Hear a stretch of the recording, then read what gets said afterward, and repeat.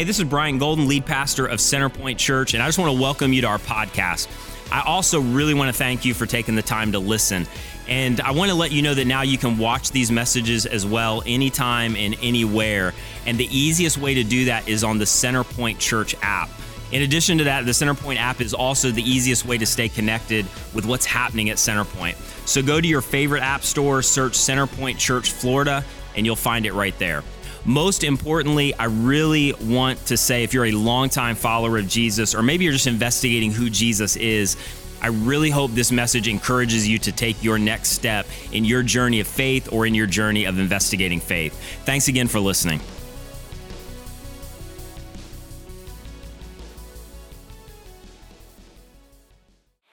How are we? I'm so excited. It's only taken me 10 years to get up here on this stage, and I finally made it.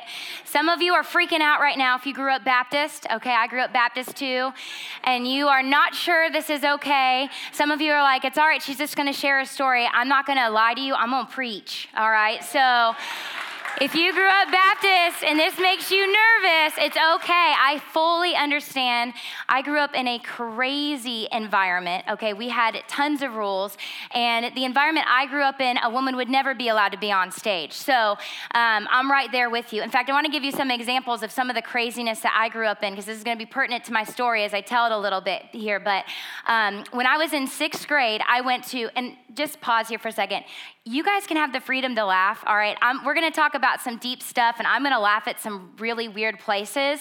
And if it strikes you as funny, that's okay. I'm not going to be offended. When I was going over this with Bryant, we started dying laughing at really crazy areas. And I was like, what is wrong with us? So I just want to give you the permission to laugh, okay, or interact or whatever you need to do. But when I was in 6th grade, I went to my one and only dance. I never went to the homecoming, never went to prom, never went to any of that. And so that's why when a lot of you get married here, I love coming because it's my time to dance. But I went to my one and only dance, and my dad, who worked for a parachurch organization at the time, he almost lost his job over it because I got jiggy to, at that time, the song that was popular was Near Far by Celine Dion. I will sing it for you. It was like my jam. I don't even know how you get jiggy to that song, but I felt it deep down. So some other things that were crazy. When Bryant and I first met, I was wearing culottes. I thought that was fashionable. And after we had been dating for a little while, he's like, baby, can you please go shopping? Bless your heart. Like, this is not going to work for us. Also, when I was 22, I saw my first movie in the theater, okay? I had never been to a theater. Went to my first movie in the theater. It was I Am Legend. Why? I was so nervous the whole time, and then I'm not a big, intense movie person. I left, I was on a date, bless my date's heart. My armpits were so sweaty. I had to, go home and change because I was like, who's gonna see me? Who's gonna get mad at me? I was a nervous wreck. And then this is my all-time favorite situation. I had my first sip of wine, first sip of alcohol, as a 24-year-old with Bryant's mother. That's it. That's it. Thank you. I know that one needs a round of applause. With Brian, I was living on the edge with Linda. A whole new world was open to me then, guys. I was like, I am free. No, as I said before, I grew up in a really small community. In fact, we grew up in Scroon Lake, New York. It's about 2,500 people, I kid you not. And it is basically the headquarters of a parachurch organization that just comes alongside churches. They have Bible institutes and camps all over the world. But whenever you take an organization like that and you put it in a small little community in the middle of the mountains, just a little bit south of Canada, some really crazy things are going to happen. I've always thought it'd be a great place for a reality TV show, so there's still time because it still exists. People can still make some money on that. But I grew up in this really small community, and things went south really fast for me because very quickly the message that they preached, and I don't know that they meant to, but the message that was communicated was, you do the right things, you'll be accepted. You do the wrong things, and you'll be rejected. And not just shame on you, but major rejection. And so it makes me emotional as I think about it today. I don't know if any of my friends who grew up with me are going to be watching this or listening to this at some point, but a lot of them screwed up and then got completely screwed by this organization, just completely pushed out, and have been running far from Jesus ever since because they never experienced what Jesus' unconditional love can do for them. And so it was crazy. There were times where I'd be at school and I maybe would do something wrong, nothing major, but I'd get home and my mom would already know about it. And I was like, geez, how in the heavens? And it was because somebody else's mother who worked for the organization would have been there that day, saw me do whatever it was, maybe talk to the wrong person, who knows, would call my mom, let my mom know, and then there we have it. I remember when my brother was 18 years old, he got a tattoo, and the leader of the organization brought my dad into his office and just lambasted my dad for my brother's tattoo, which actually told his story of salvation and what Jesus had done in his life. But they couldn't understand it, and so they just let my dad have it upside down, up one side and down the other. And so it was a very legalistic, almost cultish type environment. I don't want to throw them under the bus, but you just have to understand, I never fully knew what love was and what true acceptance was for basically the first 25 years of my life. I tried so hard to be what everybody else wanted me to be. I got straight A's, I graduated valedictorian, which isn't saying much because there was only 22 people in my class, but I would spend hours every day in my room studying and working really hard to get straight A's because if I got a B or a C, I felt like that wasn't enough and I wasn't going to measure up. I never, like I said, never went to dances. A lot of my friends did. I never did. I never dated. I never did any of the big 7 sins, whatever they are, and yet I was dying inside because even if I messed up just a little bit, huge deals were made of it. And so I was terrified of making the wrong decisions. And so basically I stopped thinking for myself. And I just stopped making any kind of decision. And I would check with my parents first or people in the organization before I made any kind of move because I didn't want to feel the rejection. And when I was about 18 or 19 years old, my parents took somebody in, and she had some major issues that she was battling through. And they thought that was going to be about a good time to do it because my brother and I were heading off into college.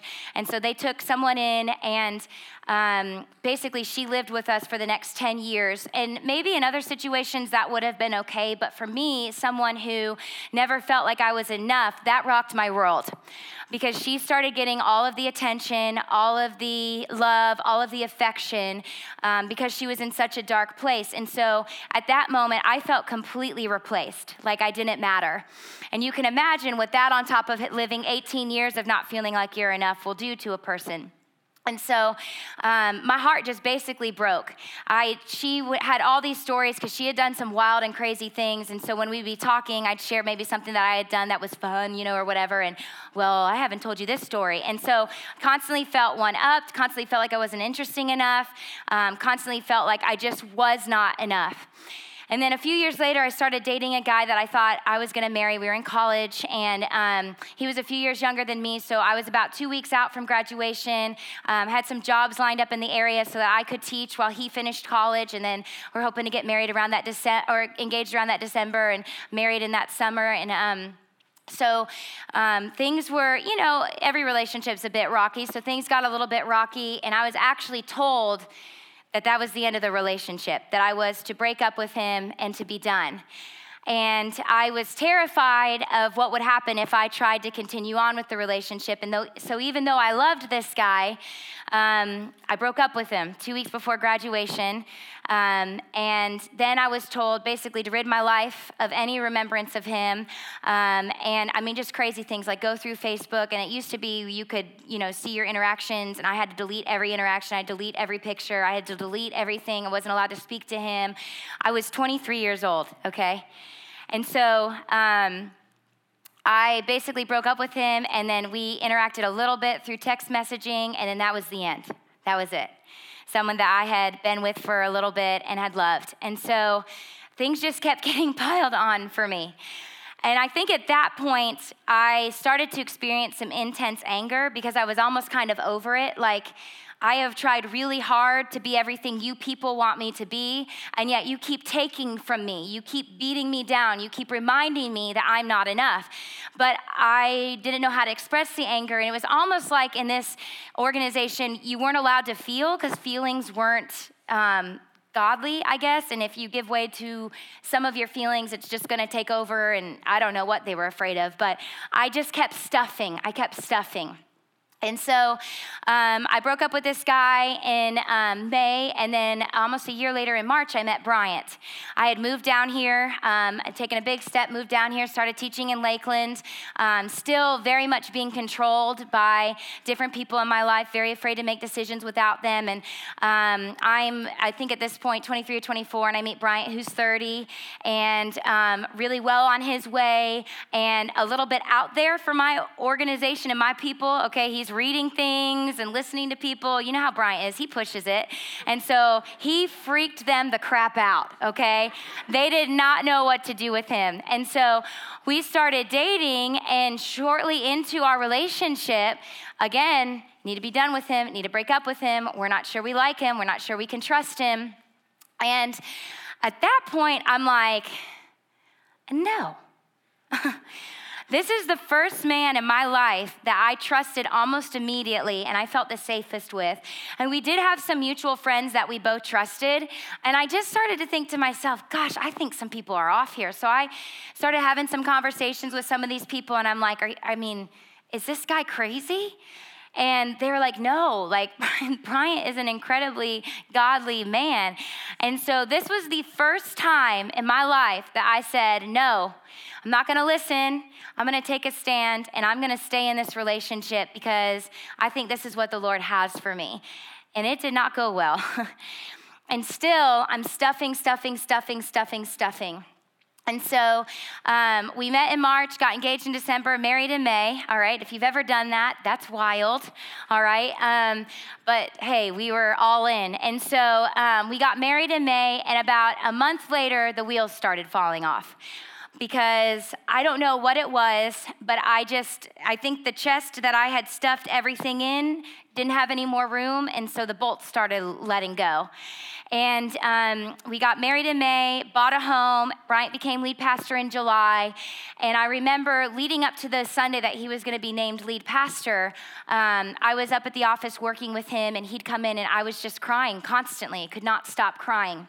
And at this point, we had no context for depression and anxiety and personality disorders, no context for it. I guess we had the context that maybe a lot of you grew up with, that it's made up, or it's sin, or it's not really a real thing. It's something people use to get on medication or get attention or something like that. And so that was our context. That's what we had been told and taught. And so the thought of this potentially being depression never even entered our minds. It was just like, what is your problem? All these great things are happening. Can you please put on your big girl pants and pull yourself together? And we went on a trip with Bryant's family. Never forget this, bless their hearts. The fact that I have good relationships with Bryant's family is a miracle. You can laugh at that because there's some stories coming. But we went on a trip to see our niece graduate from high school. And again, something happened. Bryant and I got into an argument, and instead of it staying between Bryant and I decided to basically give his entire family the silent treatment, which would not have normally been that major, except you're in the car for 8 hours, all of you together, and I'm sitting back there refusing to speak to anyone, and they're like, what have we done? Like, what is happening, And then about a few weeks after that, I'll never forget, something triggered me, and I was incredibly angry. I walked into the church office. Dale was in there. I saw him, and I was like, asking where Bryant was, and he could tell I was wound up. He was trying to calm me down, and I was not being consoled, and I dropped about 5 F-bombs in front of Dale in the office. When I finally found Bryant, I was upset because he hadn't answered any of my phone calls, so I grabbed his phone in front of Dale and Linda and threw it against the wall, and it shattered everywhere. And at that point, I remember Dale just looking terrified, like, what do we do?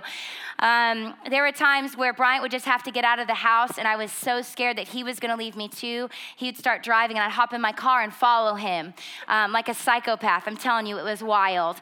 And he would usually end up at his parents' house just trying to figure out what to do, and I'd walk in and drop a few more F-bombs trying to find him. And so I say this emotionally, but the fact that Dale and Linda loved me the way they did, I'll never forget that. The fact that they did not allow my craziness to push them away, and in fact, they came closer, is one of the reasons why I can stand up here before you. In fact, Brian's entire family, I remember his sisters loved me unconditionally, and when they would see that I was hurting, would text me and say, I'm here for you, I understand, I'm with you.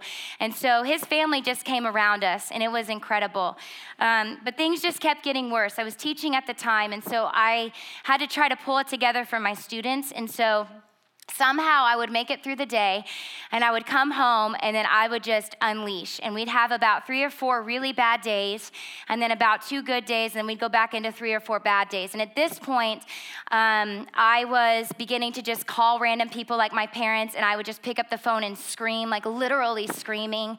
I was never a cutter, but I would punch myself, so I'd have bruises all down my arms and my legs. It would get to a point where I would start hitting Bryant.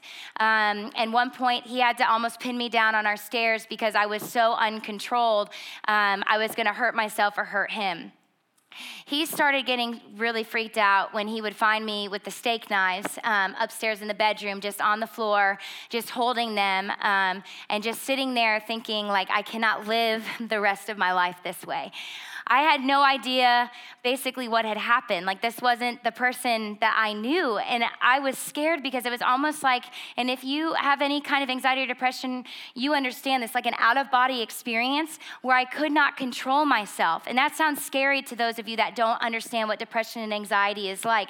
But you have these out-of-body experiences where you're like, you don't recognize yourself, you don't know what's happening, you can't figure out, like, how did I have it all together? I mean, I had babies named after me. I'm not even kidding. As an 18-year-old, I already had 2 babies named after me. I had all of these things put together. I was such a rule follower. I was such a good girl. And here I am sitting Indian style in my bedroom in the dark with a steak knife pointed at my leg, trying to get the courage to take my life because I was over it. And that's when Bryant started thinking, we have a problem.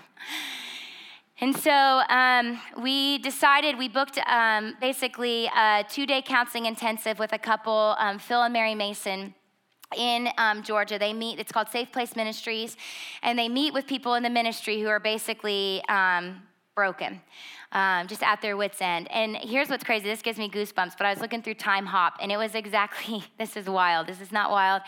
8 years ago today that we went. Is that not crazy? 8 years ago today that we went. So that Sunday, we were having a really big Sunday, which for back then was like, I think we had 50 to 75 people, and we were like, it is a big day, you know? And I was somewhat like stable at that point. And so Bryant finished preaching. We got in the car, headed up to Georgia. It was only going to take us about 8 hours. And somewhere at about hour 4, I snapped. And I don't know if I have a feeling it was the fear of like what's gonna happen when we get up here and just nervousness, but I fell apart. And so I started unlocking the door, opening the door to try to throw myself out on the interstate. And Bryant would grab my arm and pull me back in and just drive basically one hand on the steering wheel, one hand on the lock, so I couldn't get the door unlocked. And this went on for about 2 or 3 hours, to the point where he called my father, and my dad had the sheriff ready to call just in case we're going to need an escort or needing to be pulled over. Usually what would happen when I would have an episode is I would wear myself out. And so after about like 2 or 3 hours, I started wearing down and not having enough energy. And so Bryant pulled over and literally laid me down in the back seat, buckled me in several times, and drove with one hand on the steering wheel, one hand on me to keep me safe, to make sure that I didn't throw myself out of the car. And so what should have taken about 8 hours took us 10 to 12. So we spent the night at a hotel that night and then got there in the morning. And when we pulled in, we went upstairs to where they have their little meeting room. And I'll never forget, Phil leaned over the table and he was like, Nicole, we don't have a whole lot of time, because I was trying to kill myself on the way up. We don't have a whole lot of time. And so he said, I'm going to start with you because your hair's on fire. That's what he always said, your hair's on fire. I'm like, that's one way to put it. Everything's on fire, but okay. And so he started asking me questions. And he brought up the name of the lady that my parents had brought in, and then he brought up the word legalism. And when he brought up her name and legalism, it was like 24 years of crap just came out all at once. And I was like, finally, I can take a deep breath and just let it all out. And I think I spent the next 48 hours just sobbing, like just constantly sobbing. We got to one point where we had taken several assessments before we had gotten up there just so they could have an idea of what they were working with. And I'll never forget, he said, on one of these assessments, it kind of gives a scale on 1 to 10 of how angry you are. And he was like, I just, out of curiosity, just wondering, how angry do you think you are? And I was like, I don't know, maybe a 5 or a 6. I mean, come on, I can't be that angry. And he leaned over the table, he looked at me, and I wish I could do a Southern accent, but I can't, because he's Southern. He's like, Nicole, I have never seen anything like this. You scored a 10 out of 10 on the anger. And legitimately, like Bryant and I just started laughing. Like we just died laughing. I don't know if it was like we just needed a break from the sobbing or what it was, but I was like, well, this explains so much to me now, And so in a little bit, I'm going to tell you some of the truths that we learned while we were there with them. But as I'm telling this story, some of you, I see you're right with me, and others of you look so uncomfortable. And so I have to ask you the question, why does this make us so uncomfortable? Why does mental illness, nervous breakdowns, emotional problems, why does this make us so uncomfortable? Don't you remember that in Genesis 3, sin broke stuff? We forget that. And some of you may not buy into Genesis 3. That's okay. If you can just pretend it's a really good story and go with me for right now, that's all right too. But in Genesis 3, when Adam and Eve ate that apple, crap broke. It broke. A lot of you think, yeah, things are broken. I'm broken spiritually. That's why I sin. I get that. Guys, come on.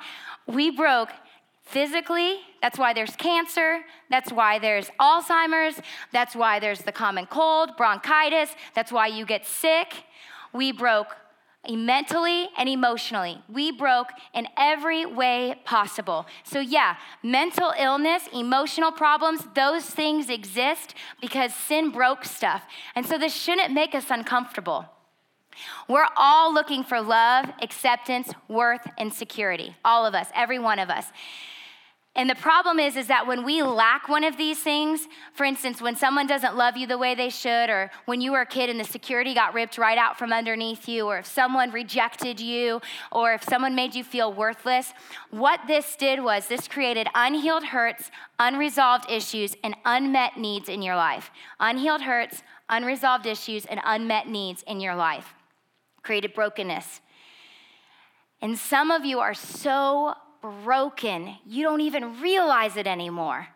You've been coping, you've been self-medicating, you've been doing exactly what I was doing. You've been stuffing for so many years, trying to tell yourself you're okay, and you have no idea how broken you truly are.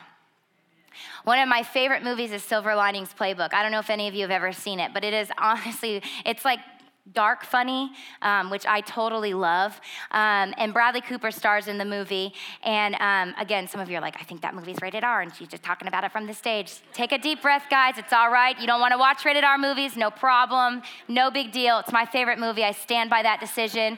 But Bradley Cooper's character in that movie kills me. He's bipolar. I have borderline. I'll get to that in a second. So they're somewhat similar. But there's a part in the movie where he's sitting with his therapist, and he's actually sitting in a chair, and he's holding on to the sides. I remember this. And the first time I ever saw this movie, I started weeping in this part. And his therapist, Bradley Cooper, has some major issues. If you've seen the movie, you know. But the therapist is like, I just don't know how you've lived 30 years like this. And I'll never forget what he says next. He's sitting there, and he goes, I have been white-knuckling this my entire life, and I lost it. Because that's what I had been doing for 25 years. I've been white-knuckling it, trying to tell myself I'm okay, trying to convince myself everything's gonna be all right. And so I wanna ask you this morning, what are you white-knuckling? What are you trying to be, okay, I'm all right. This doesn't bother me, I'm okay. This is not a big deal. Where are you broken? And some of you are gonna have to go years back into your past, years. I'll give you some examples. Did you have an unhealed hurt or unmet need or unresolved issue when your dad left, when your mom left, when there were multiple affairs, when that friend walked out on you, when you were betrayed, when you were rejected? What about when that business deal went south? What about when you failed that class? See, things happen in our lives and we think, I'm resilient. That person walked out, I'll be fine. It's been a few years, I'm okay. We think we're all right. And then all of a sudden, we start freaking out on things. We start yelling at our kids or forcing our kids to do stuff that like nobody in their right mind would do. We get really on edge with our spouse, or better yet, some of you have just grown cold to your spouses. You've just totally gone dead in the marriage. Some of you, you're workaholics, you're spendaholics, you're alcoholics, you're into pornography, you've got a sex addiction.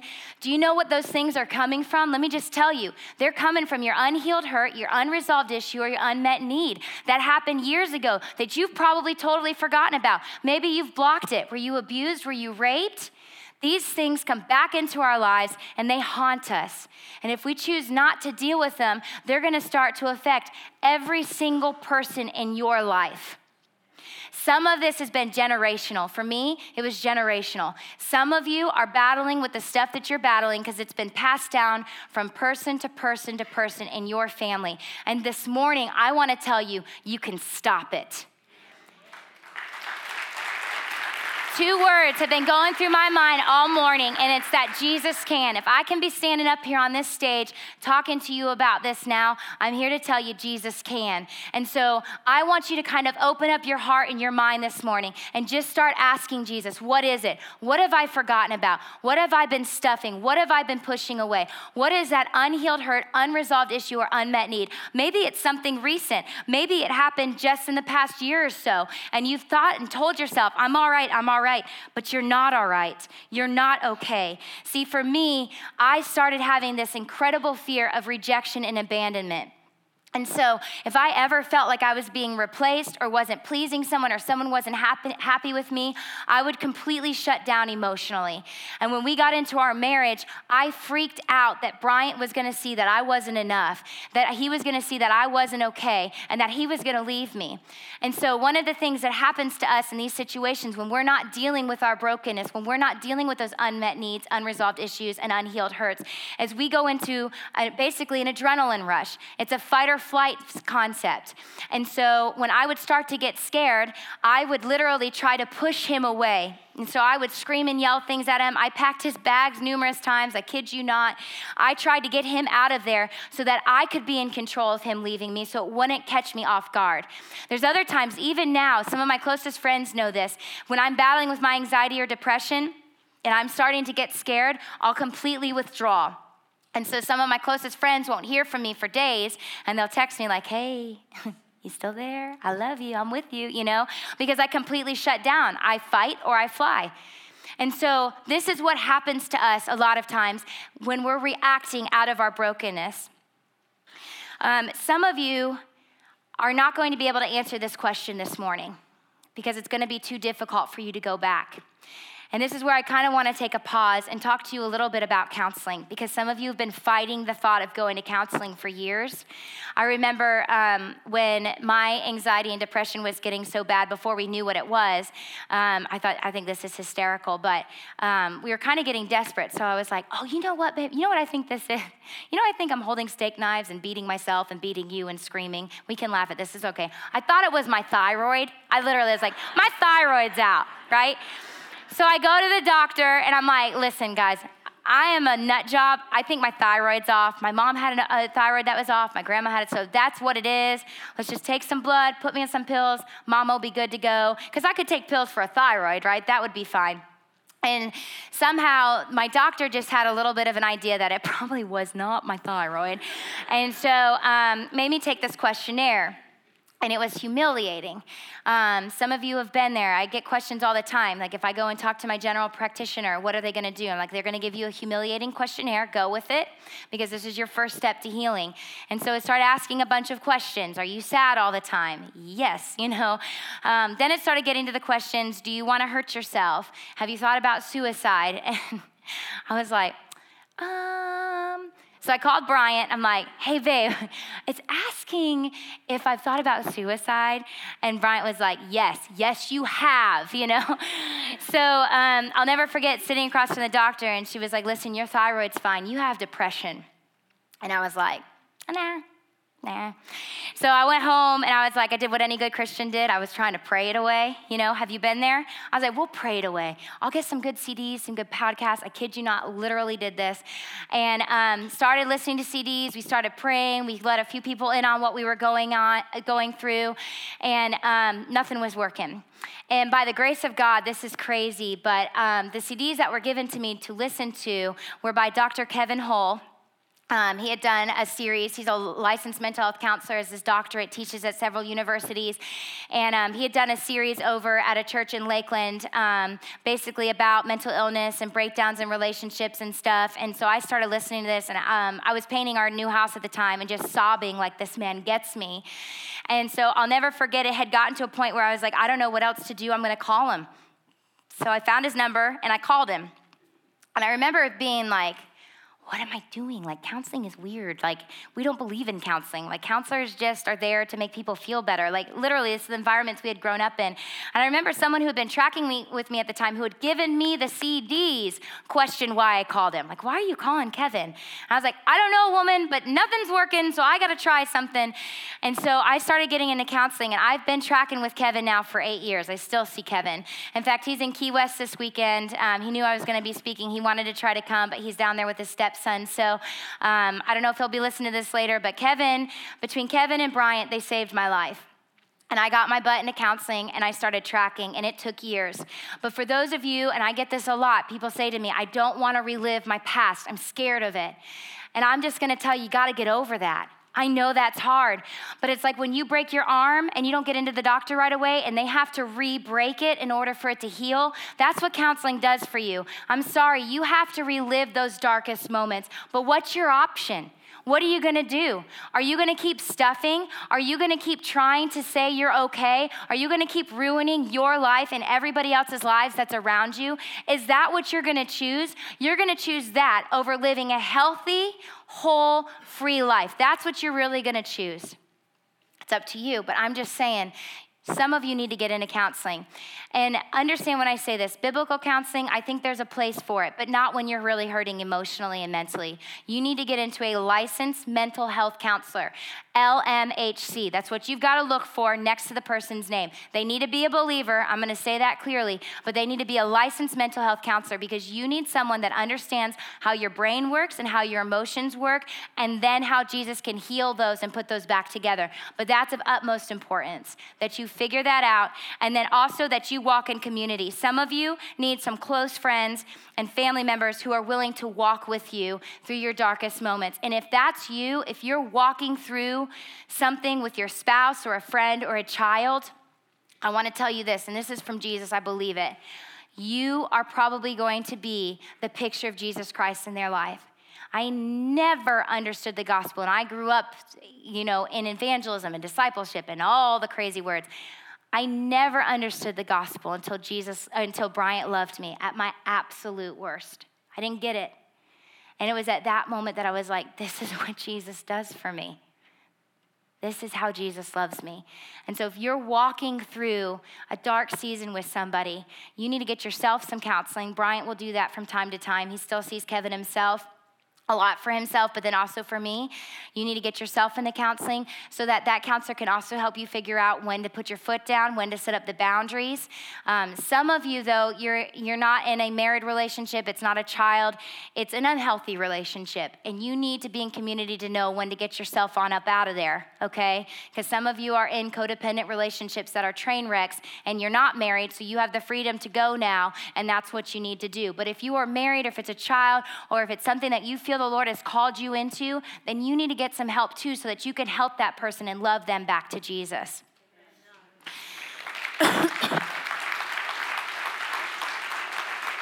So when we got back from Georgia, I thought I was healed. I was like, Mama's healed, I'm good to go, we're gonna be fine. And a week later, I crashed and burned, probably harder than before we went up there. And I was like, what the heck is going on? I was so discouraged. I mean, I remember when we first got back from Georgia too, we tried to cleanse the house, trying to get all the demons out. Like, our house is cleansed, we're gonna be fine, we're gonna make it. A week later, I have a major breakdown. And so I remember I was still tracking with Kevin at the time and just kind of like, what is going on? And about 7 months into tracking with Kevin, I'll never forget, we were about ready to go to Texas and for my brother's wedding. And he sat me down and he was like, listen, I want you to read something. He said, I don't believe in labels, but I want you to read something that I think you might relate with. And this isn't exactly what he read me. It's going to be on the screen here in a second, but this is pretty much close to what he read me. It says, they experience intense abandonment fears and inappropriate anger, even when faced with a realistic, time-limited separation or when there are unavoidable changes in plans. For instance, a person with this condition may experience sudden despair in reaction to a clinician's announcing the end of the hour, or panic and fury when someone important to them is just a few minutes late or must cancel an appointment. Pause. You know that story Bryant always tells about when he was late and I deleted all his DVR shows? Okay. I don't know, I'm sure some of you have been here for a while, you've heard that story, but the man was 2 hours late and his phone died. He didn't call me and I deleted all his DVR shows. Now you understand there's more to that story, okay? I am crazy, but there's a reason. They may believe that this abandonment implies that they are a bad person. These abandonment fears are related to an intolerance of being alone and a need to have other people with them. Relationships and the person's emotions may sometimes be seen to others or characterized as being shallow. And this is called borderline personality disorder. And so 7 months into tracking with Kevin, I was diagnosed with borderline personality disorder. And I remember just crying as he read this to me. And he was like, what are you feeling? Why are you crying? Like, what emotions are you experiencing right now? And I was like, relief. I'm experiencing relief. Because now I know something's happening to me that we can begin to fix. Like, this isn't gonna have to be me the rest of my life. Like, sure, I'll probably battle anxiety and depression for the rest of my life, but now I know there's things that I can relearn, and there's triggers that I can try to avoid, and there's healthy coping mechanisms. I didn't say all that in the moment. I was like, I just am relieved. But these are the things I was thinking, And I called Bryant, and again, I think he was relieved too, but there was still a side to him that's like, what is all of this, But when I started reading, there's actually, and I should have found it for you, but there's specific things it will say that you'll do or struggle with, and it was like, I don't know how we can argue with this. It shouldn't say borderline personality disorder. It should say Nicole Golden personality disorder. It was me to a T. And so we got on a plane, headed to Texas, and this is wild, but we went to my brother's wedding, and then we drove about 8 hours to try to get back up so that we could attend Matt Chandler's church. I don't know if any of you know who Matt Chandler is. Incredible dude. And we were at one of his campuses, and he was preaching out of 2 Corinthians. I'm going to read you the scripture first, and then I'm going to tell you a little bit about what I learned from him. But talk about a God moment. All right, I don't want to jump ahead of myself here. So let's read. They're going to be on the screen. 2 Corinthians 12, 7 through 9. This is out of the Message. It's a translation of the Bible that I love. It's basically a paraphrase, but it kind of puts things in today's language, and I love how it words it. It says, because of the extravagance of those revelations, and so I wouldn't get a big head, I was given the gift of a handicap to keep me in constant touch with my limitations. Satan's angel did his best to get me down. What he in fact did was push me onto my knees. No danger then of walking around high and mighty. At first, I didn't think of it as a gift. I begged God to remove it. 3 times I did that. And then he told me, my grace is enough. It's all you need. My strength comes into its own in your weakness. Once I heard that, I was glad to let it happen. I quit focusing on the handicap and began appreciating the gift. It was a case of Christ's strength moving in on my weakness.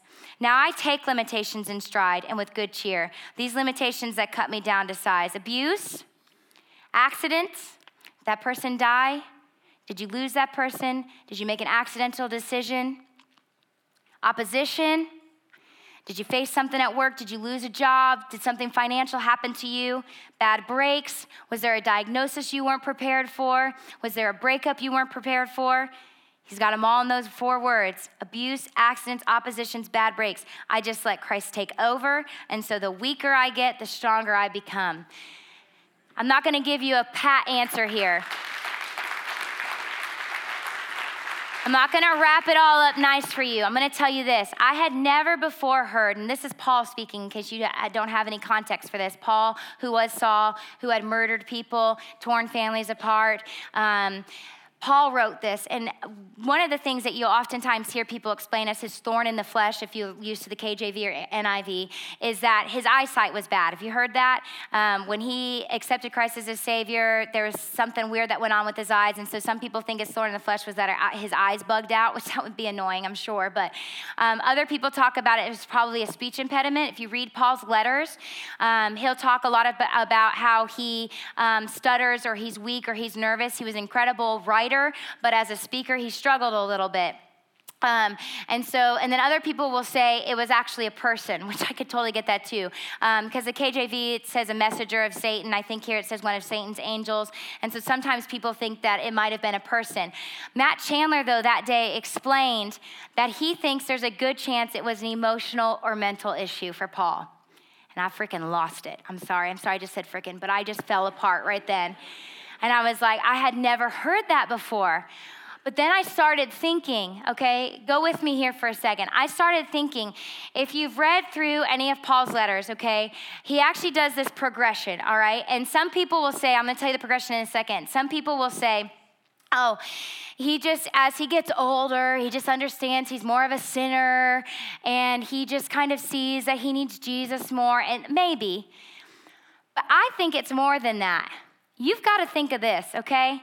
Saul, which is Paul before he accepted Christ, would go into places and he would rip families apart. He watched men get murdered. He watched women get in prison. He watched these children watch their parents as they died.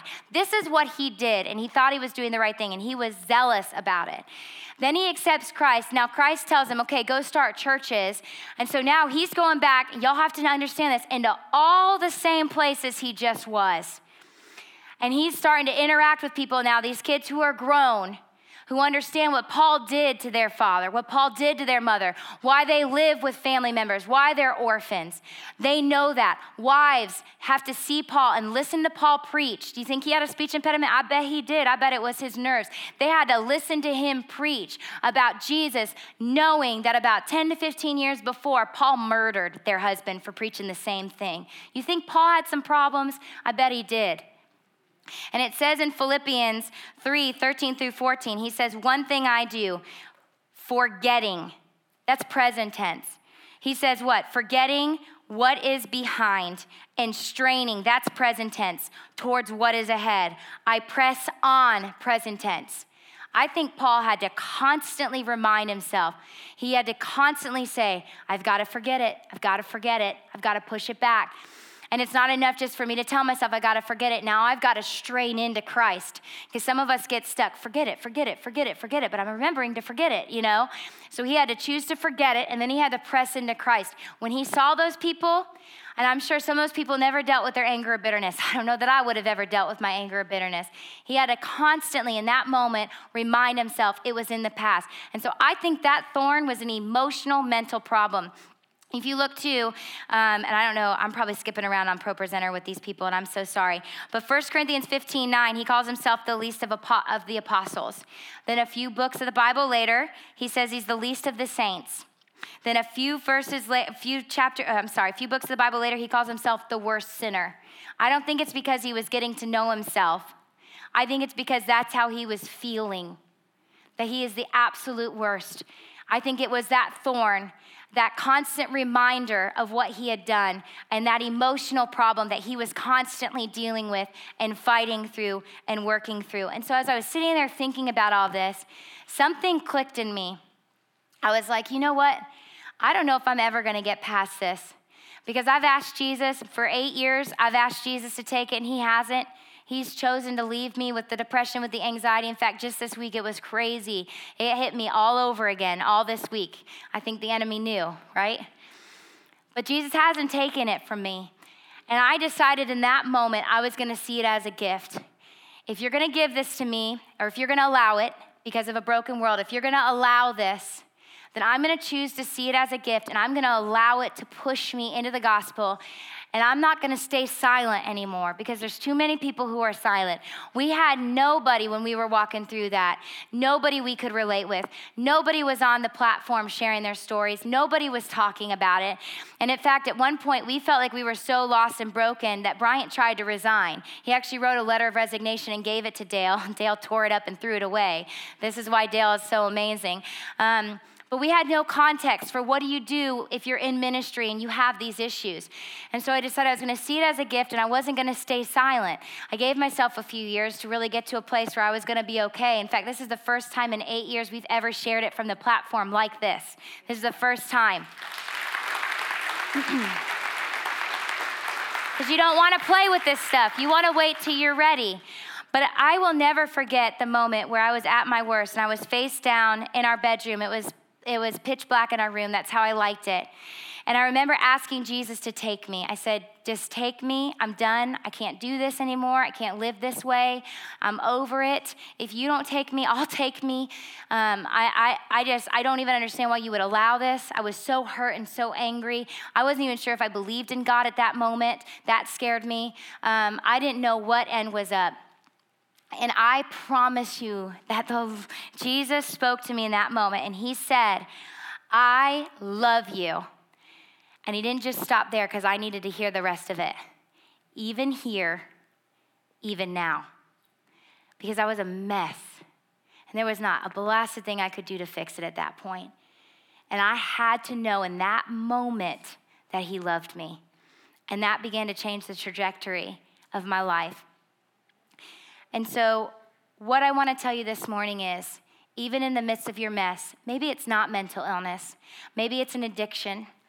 Maybe it's multiple affairs. Maybe it's a broken marriage. Maybe it's a issue with your children. Maybe it's, I don't know, you fill in the blank. Whatever your brokenness is, if it's mental illness, if it's any other sort of brokenness, I want to tell you this morning, that Jesus loves you in the midst of your mess.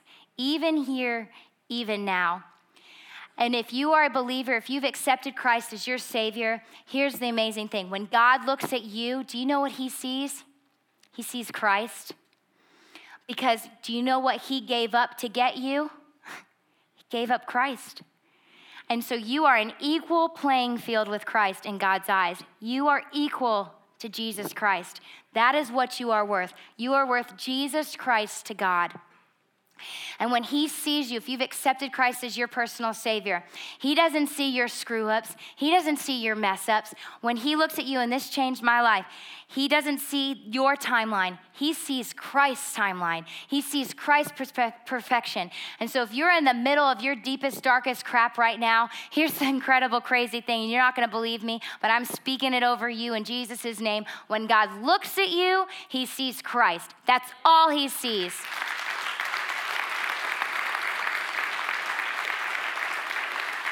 He does not see your past. He sees Christ's perfection, and you have to lock into that truth if you want to start to get healing and to move forward and to quit these self-destructive behaviors that are ruining your life and ruining the lives of the people around you. And so here's what I want to say to you this morning. I want to ask you a few questions. What is your unhealed hurt, your unresolved issue, and your unmet need? What is it? What have you been self-medicating, coping, white-knuckling for years? What have you been refusing to let go of? What are you not seeking help about? What are you trying to cover, to hide? What is it? My second question for you is this. Are you willing to admit you don't have it all together? Some of us are so afraid. We're so ashamed. We're so embarrassed. We've been having it all together for years. We're so afraid of what people are going to think and what people are going to do. I went through that. You know, up until just a few years ago, my parents still lived in that small little town of Screen Lake. They still lived there. And so we would have to go back. And I remember I had been going through so much change that I'd have to set up a counseling appointment before and after to deal with my anxiety of just rubbing shoulders with these people again and worrying. Even though I'd been married and out for a while, what were they going to think? And Jen Hatmaker writes a book of Mess and Moxie, which I absolutely love, but she talks in there about when we start to grow and when we go through seasons of growth and healing, a lot of times it's the people that leave us behind, that are left behind, that try to pull us back into their mess. And so I want to ask you this. Is it worth it? Is it worth you trying to act like you have it all together? Is it worth you parading around here like you're all okay and you're fine and you're good? Is it worth it? Is it worth it for your spouse? Is it worth it for your kids? Is it worth it for your friends? Is it worth it? When are you going to say enough? I don't even care anymore. We're all broken. Just some of us are really good fakers, and some of you in here are really good fakers. I have news for you. You're broken. You're broken. Otherwise, you wouldn't need Christ. And so are you willing to admit you don't have it all together? Those of you with mental illness, are you willing to see this as a gift? Are you willing to stop feeling sorry for yourself? Are you willing to stop questioning? Are you willing just to say, all right, I'm going to see it as a gift? One of my greatest fears was that I was going to pass it on to my kids. One of my greatest, it still kills me to think about it. And every once in a while, if I start to see one of them acting anxious or something, I wig out and I go nuts. Like, we're all going to counseling, family deal, you know? And Kevin told me, he was like, listen, because you've seen it and you've addressed it and you've met it head on, your kids are less likely, because once you start to see it, you'll deal with it. And so I said, no more to the generational baggage. It ends today. Some of you ready to end the generational baggage of affairs, addiction, generational baggage of mental illness that just runs you wild, that you don't allow Jesus to redeem? Are you ready to end the generational baggage that's been following you for years and years and years?